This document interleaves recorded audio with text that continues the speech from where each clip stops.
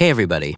It's been a few months since our last check-in episode, and since then, we've been hard at work on a new season of Heavyweight.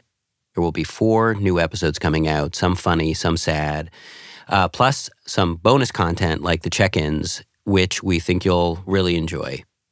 The first new episode launches next week, but today I thought I'd share a story I made way back in 2015 for a then little-known podcast called Reply All. These were the early days of Gimlet, and I was in the middle of developing what would eventually become Heavyweight. And in a lot of ways, the story that I'm about to play for you would form a kind of blueprint for Heavyweight. And like many Heavyweight stories, it began with a personal obsession, a hunger for answers, and a need to insinuate myself into the personal lives of strangers. One stranger in particular. Without further ado, from the Gimlet Media Vaults, here is Why is Mason Reese Crying? Right after this very important message from our sponsor. If as a child I'd been told of a future world where there dwelled a magical TV that could play anything I wanted, an infinite television jukebox that I could watch all night without ever having the remote pried from my hands, I'd say, you must be describing utopia. And this is where I find myself. Wednesday night, 2:30 a.m., Utopia. And now this all-time heavyweight championship fight ready to go. There's the bell, and here's Guy LeBeau. There are things from my childhood that I've seen on YouTube that I thought I'd go to my deathbed without ever getting to revisit. The 2 only undefeated heavyweight champions of the world. Like the fake boxing match between Muhammad Ali and Rocky Marciano that special effects wizards put together in 1970 to determine who was the greatest fighter of all time. Off the ropes again. A good body rally by Marciano. I often turn to it long after I should be in bed. Muhammad Ali seemed to draw gasps of breath as he moved back to the center of the ring. There's the bell ending round 1. Our bookshelves are where we project our tastes, where we announce to our dinner guests that, of course we enjoy Faulkner, the golden age of comics and the essays of Montaigne. But if our bookshelves are where we telegraph a version of who we want to be, then our YouTube search histories, culled from late hours punching away at whiskey-soaked keyboards, are what we really are, the self that is led by desire rather than decorum. Clay Wilson, a knockdown, and Marciano down for a 3 count. He appears all right.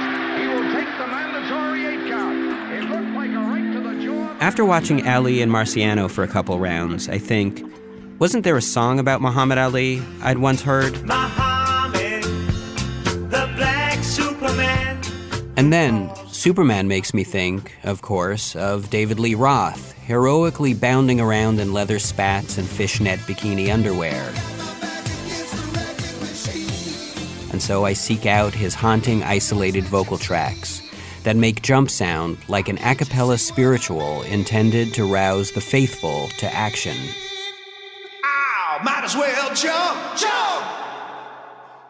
Might as well jump! The clip recalls a time when Eddie Van Halen and Valerie Bertinelli reigned as the Kim and Kanye of their day. Eddie played guitar and Valerie starred in One Day at a Time, a sitcom in which a mustachioed, leather-vested janitor named Schneider allowed himself into her family's apartment whenever he pleased. Hey, sex symbol, how you doing with the quarterback? I hope you're not letting him score any touchdowns. You know! Schneider, will you keep your nose out of this? This is Julie's problem. Even though we can see almost anything we want on YouTube, there's something about the endless possibility that can cause anxiety. And so we just circle back to the clips that deliver the dopamine of childhood nostalgia. We all have that sweet spot, and for me, it's the early 70s, when my first memories of being alive were beginning to form.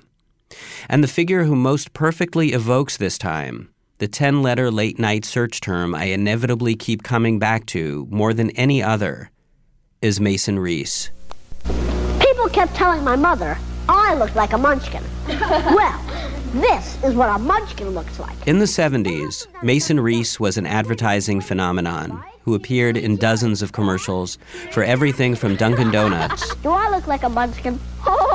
to Raisin Bran. This year burrito's got a lot of delicious raisins. And the Underwood chicken spread ad. Lettuce on chicken spread. With this adorable spoonerism that became a 1970s catchphrase. Like I told her, Mom, you plus Underwood is like having a smorgasbord. Lately, I've been trying to explain Mason Reese, and I keep coming up short on analogies. He was like the Wendy's Where's the Beef lady, I say, or Mikey from Life cereal. But it isn't quite true. While they were limited to one product and one memorable slogan, Mason advertised everything. And he went from being a TV commercial star to being a star. When he walked down the street, people asked for locks of his signature red hair and blessings for their babies. One mother even named her twins after him, calling one Mason and the other Reese. When I bring him up to my mother to see if she remembers, she says, "Wasn't he the little boy who was so homely he was cute?" How come every lady doesn't use ivory snow? There was something uncanny about Mason Reese. Because of his precocity, he didn't quite track as a child, and some people even thought he was a little person dressed in children's clothing who, after a day's shoot, sparked up a stogie and poured himself a bourbon. The little old man's sad-eyed face, the Prince Valiant haircut, the scrunchy voice that sounds as though spoken underwater in a tub of buttermilk, the hair that only seemed to grow so bright red in the 70s.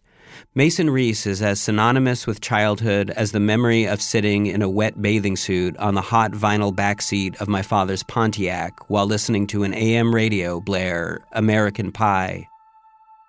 His face is the smell of my grandmother's kitchen, of crayons, comic books.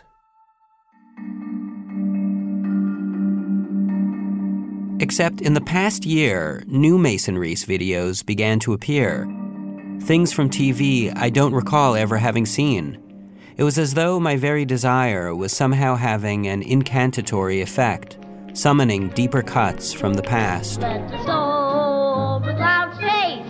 Mason on afternoon talk show The Mike Douglas Show, tap dancing to Singing in the Rain, Our next guest. introducing Leonard Nimoy and hamming it up like an old pro. Please join me in welcoming one of my favorites, Leonard Nimoy. And then there's this. It's just not right. A man that old and an 8-year-old boy. An ABC sitcom pilot simply called Mason, where he plays a friendless child genius who brings home a 35-year-old man in safari shorts he met while wandering the streets of New York. Well, for all we know, he's a pervert. Oh, I don't think Mason leans that way.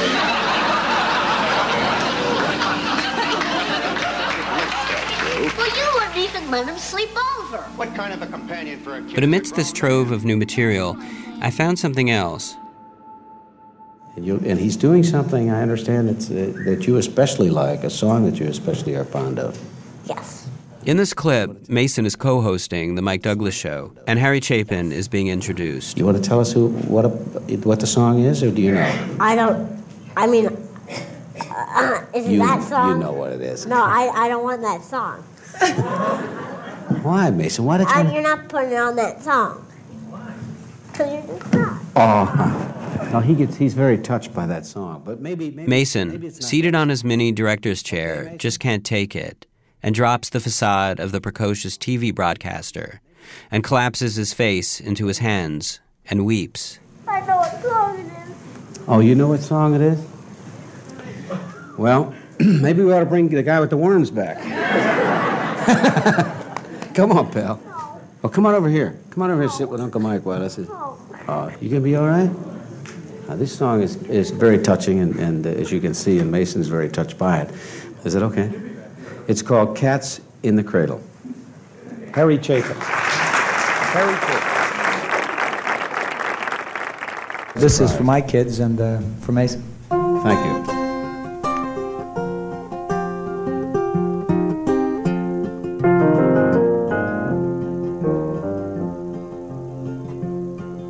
My child arrived just the other day.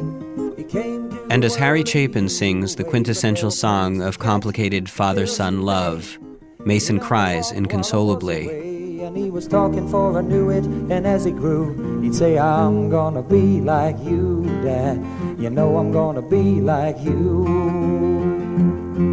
And the cat's in the cradle and a silver spoon, little boy blue and the man in the moon. When you're coming home, Dad, I don't know when, but we'll get together then, son. You know we'll have a good time then. YouTube is a cultural repository, but it's full of fragments, broken and left over, like Roman ruins. Was there something that took place before the Harry Chapin introduction? Something that was happening just outside the frame, off stage and unseen? There wasn't much context to be gotten from YouTube commenters either, most of whom were just mean, saying things like, "What the hell is that red-haired thing? Wow, he was more horrifying than I even remember. I hated this ugly twerp when I was a kid." But there was this one thing, and when I first discovered it, I couldn't believe it was true.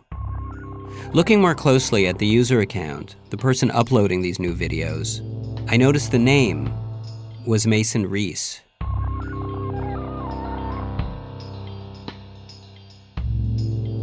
I now had many questions. Why would Mason Reese upload a video of himself crying? Myself crying as a child, should such footage exist, would be the kind of thing I'd probably never even show my closest friends, let alone the whole world. Why was Mason doing just that? And why did he post the videos now, 40 years later? These were questions I couldn't answer by just tweaking my search terms, by adding more tabs to the browser window. What I wanted most wasn't to expand the frame, but to pass right through it entirely. In short, I wanted the real world. Now, how long have you been acting in commercials? Well, since I'm 7 now, I've been acting 3 years. That would mean you started when you were about 4. And a half.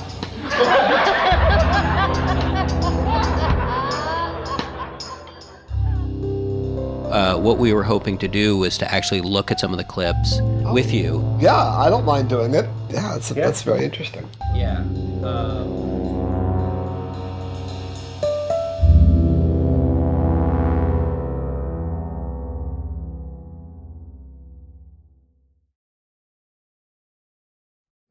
So I've started rolling. Do you want to... Hello. Mason lives in a modest 2-room apartment on New York's Upper West Side. When he greets me and my producer Chris at the door, I'm surprised by how little he is. We're going to let that go. Why are you barking? The haircut's almost the same. I don't know who that could be calling me. The red hair, the eyes. Usually it's my mom. The expressions. It's all there. Looking at him is intense, like seeing an old friend. Every now and then, by the way, you might hear a fire engine or something go by because we're right up New York. That's New York, baby. That's exactly right. It's living in Manhattan. Yeah. Mason seats us in his living room, which is a shrine to his child star. There's a photo of him co-hosting a telethon with Henry Winkler, a 1973 Clio Award for Best Actor in a Commercial, and a photograph of himself jogging in Central Park with Andy Warhol and Grace Jones. And looking around, like you've got all of this, you've got all these photos of yourself as a kid and a lot of memorabilia. Yeah. In some ways, do you feel this responsibility to that kid in a way? Or like, do you feel like you're... But I'm going to interrupt you quickly. All of these pictures that you see of me with the Batmobile and Peter Lupus from Mission Impossible and Leonard Nimoy and William Shatner and all these, Cover of TV Guide. And the book I published when I was 7. That's what I have in my living room. Yeah. In my bedroom, there's not one picture. Uh-huh. Why is that? Because that's where I'm an adult. That's, you know what I'm saying? And to me, that's very important. I'm a 50-year-old man. That's my private area. This is my public area. Yeah. And in private, this is not who I am. But is this here for us, or is this here for you? Both. Because it's a great reminder to me of what I've accomplished in my life. Mason Reese is 50, but he doesn't look it. He doesn't look it in the way his Pomeranian doesn't look his age, or any age, because a Pomeranian is what it is, And Mason Reese is Mason Reese, and the world seizes on all those who are singular, unique, those who are what they are, and the world celebrates them the best it knows how, by nailing them to a crucifix, by sticking them in front of a camera to hawk fried dough and canned meat spread. Mason hasn't made a commercial since his teens, but his life seems pretty okay. In the intervening years, he's opened a few bars and even runs his own entertainment company, Borgesmord Productions. And why did he post the videos now, 40 years later? Mainly, he explains to me, because a friend of his put together a DVD of Mason Reese's greatest hits, and he thought he might as well share it with people who might be interested. Chris sets up a laptop on the coffee table. What we were hoping to do was to actually look at some of the clips with you. Yeah, I don't mind doing it. Yeah, that's very interesting. Yeah. We start off with perhaps the greatest hit of them all, the Underwood deviled ham commercial. Cranberry sauce and lettuce on chicken spread. Chunky peanut butter and applesauce on this one. Even made a nifty stuffed tomato salad, like I told her. Mom, you plus Underwood is like having a Borgesmord. So the whole Borgesmord thing at the end, that ended up being the money shot, as they call it. That was it. That was the big one. It wasn't a mistake. It was planned, but It was? Yeah, and I'll tell you how. So Andy Doyle, who was the ad exec for the company, came up to me and he said, Mason, we would like you to mispronounce the word smorgasbord. That's interesting. And I said, well, but Andy, I know what the real word is, and I don't want America to think that I'm not smart enough to know the real word. So what he did was he went and he got a yellow pad of paper, and he wrote down all of these words that sounded like smorgasbord. And I picked out Borgesmord. So Andy looks at me and goes, Mason, you are really incredible. You're not going to believe this. Borgesmord is smorgasbord in Swedish. But it's not. Right. Smorgasbord is Swedish. It's Swedish, yeah. So he lied to me. So the bottom line is the ad exec lied to a 6.5-year-old kid. And that commercial literally launched my career. That's what made people like Dick Cavett and Mike Douglas and all the others, call me on the phone and say, hey, this kid is something a little different, and we want a piece of him. So, yeah.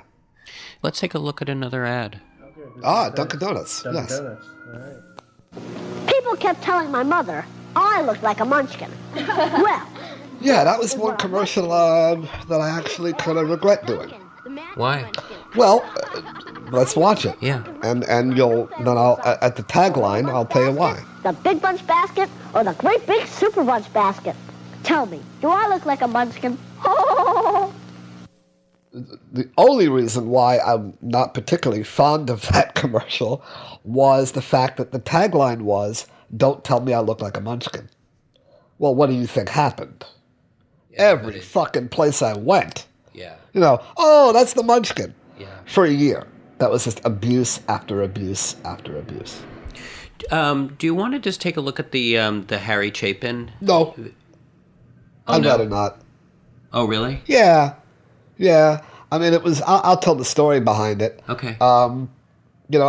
For some reason, and to this day, I don't know what the reason is, because my father and I were very close. That song, "Cats in the Cradle," has a really hard effect on me. So people always say to me, "Oh, did you have a strained relationship with your father? Was he always away?" And the answer was no. My dad was always around. So I never really understood why I identified with the song, other than the fact that I was a sensitive kid. And Harry was on the Mike Douglas show. I was the co-host.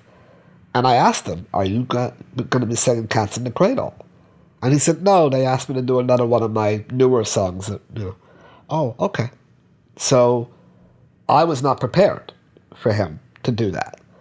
And at the age of 7, I wasn't able to, figure out, well, did he lie to me?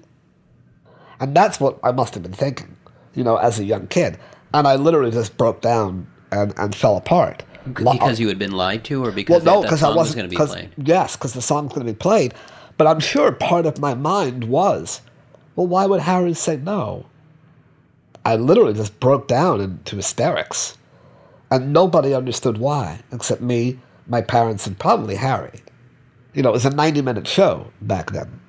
And there was probably a good 30 minutes left in the show. And I refused to come back.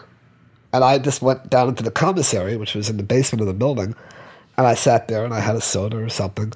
And, you know, I just refused. I didn't want to go back anymore. A lot of Mason's stories involve his being lied to by adults, which is sad. But what was it about Cats in the Cradle in particular? A song to make cry, if anyone, neglectful dads, not little boys. Is it possible in a way it was as though, like, it was sort of like you singing the song to yourself? This is not rocket You're science. both a child and an adult. I didn't have a childhood. All of the stereotypical things that kids do and did, I didn't do. I mean, I never went to a prom. I never played sports. I never took extracurricular after-school activities. Did I sacrifice anything? I know you didn't ask that, but that's a logical question. Well, I don't know. Did I? I don't think so. I often tell people that when you've ridden an elephant in the Barnum and Bailey circus, been an NBC correspondent for the news, piloted the Goodyear blimp. I wasn't in the Goodyear blimp. I flew the Goodyear blimp. When you've gotten to do all the things that I did, algebra is pretty fucking boring.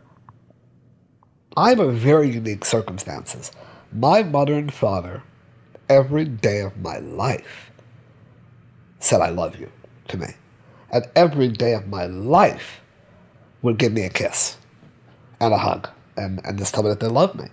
And like my mom called me this morning and she wanted me to, I was with her yesterday for 3 hours, literally like vacuuming the floor and cutting her toenails. Oy, you know, that's not what a son wants to do to a 90-year-old mother. But I was doing it because I'm a nice boy. I just thought, just in light of what you were saying, if we could just watch the one with where your mother. Sure. Comes Yeah, on the I show. could watch that. Sure. Yeah. Yeah. Here you go. When did you first discover, Mrs. Reese, that this young man was a bit precocious? My mom was a good-looking broad. She's a beautiful woman. Let's see. He was born April 11th. I'd say April 12th.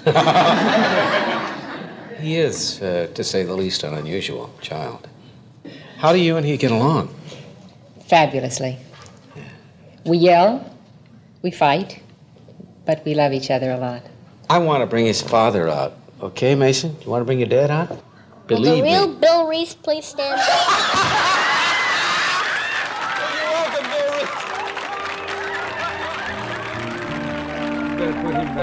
Will you sit here, please? Take the hot seat.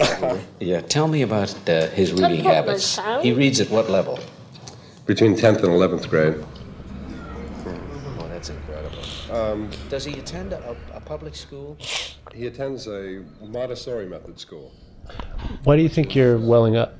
Allows him to progress pretty much at his own pace. Well, again, you know, I mean, to some extent, because my mom and dad probably still loved each other at this point in our lives, you know, things were a lot simpler, maybe, for me. You know, my parents had not divorced yet. My two brothers and my sister and I were all very close. We still all kind of lived together for the most part. So, yeah, I think that a lot of it is harkens back to a simpler time. More carefree, perhaps. Even though I had a job to do, it was still more carefree because I was a kid and a lot of responsibilities had not been put on my head yet. You know, it's funny. My mom doesn't understand YouTube. You know, I mean, she kind of gets it, but doesn't really fully understand it.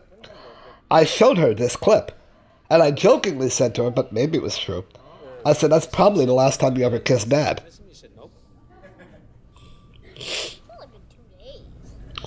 Well, and I do love my dad. You know. God.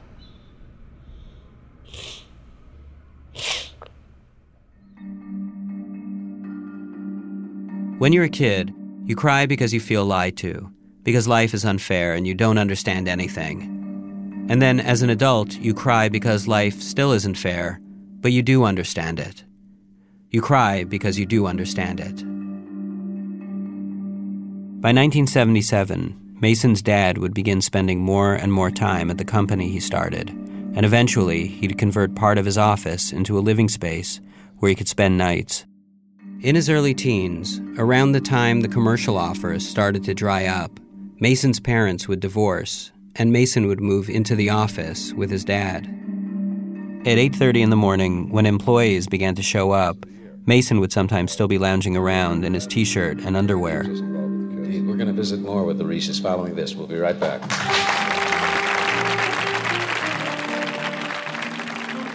At one point, while watching the videos, Mason tells me that he realizes the commenters can be mean. "Oh my God, what a freak. He was so ugly. What kind of talent did this kid have?" he says, quoting them. "I'd be a liar if I said it didn't affect me." When I ask him why he hasn't disabled the comments for his videos, he seems genuinely surprised that you could do such a thing. He pauses to consider it. But as of today, he still hasn't done it, and I don't think he ever will. It would mean not being able to receive any of the nice comments. Like this one. "Hey Mason, thank you for these.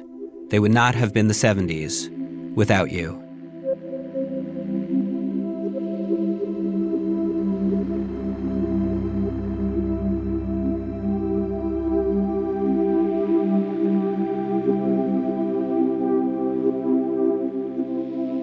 This episode was produced for Reply All by me, Jonathan Goldstein, along with Chris Neary, Tim Howard, Sruthi Pinamaneni, PJ Vogt, and Alex Goldman. It was edited by Alex Bloomberg. John Delore and Bobby Lord mixed the episode. We'll be back next week with a brand new episode of Heavyweight.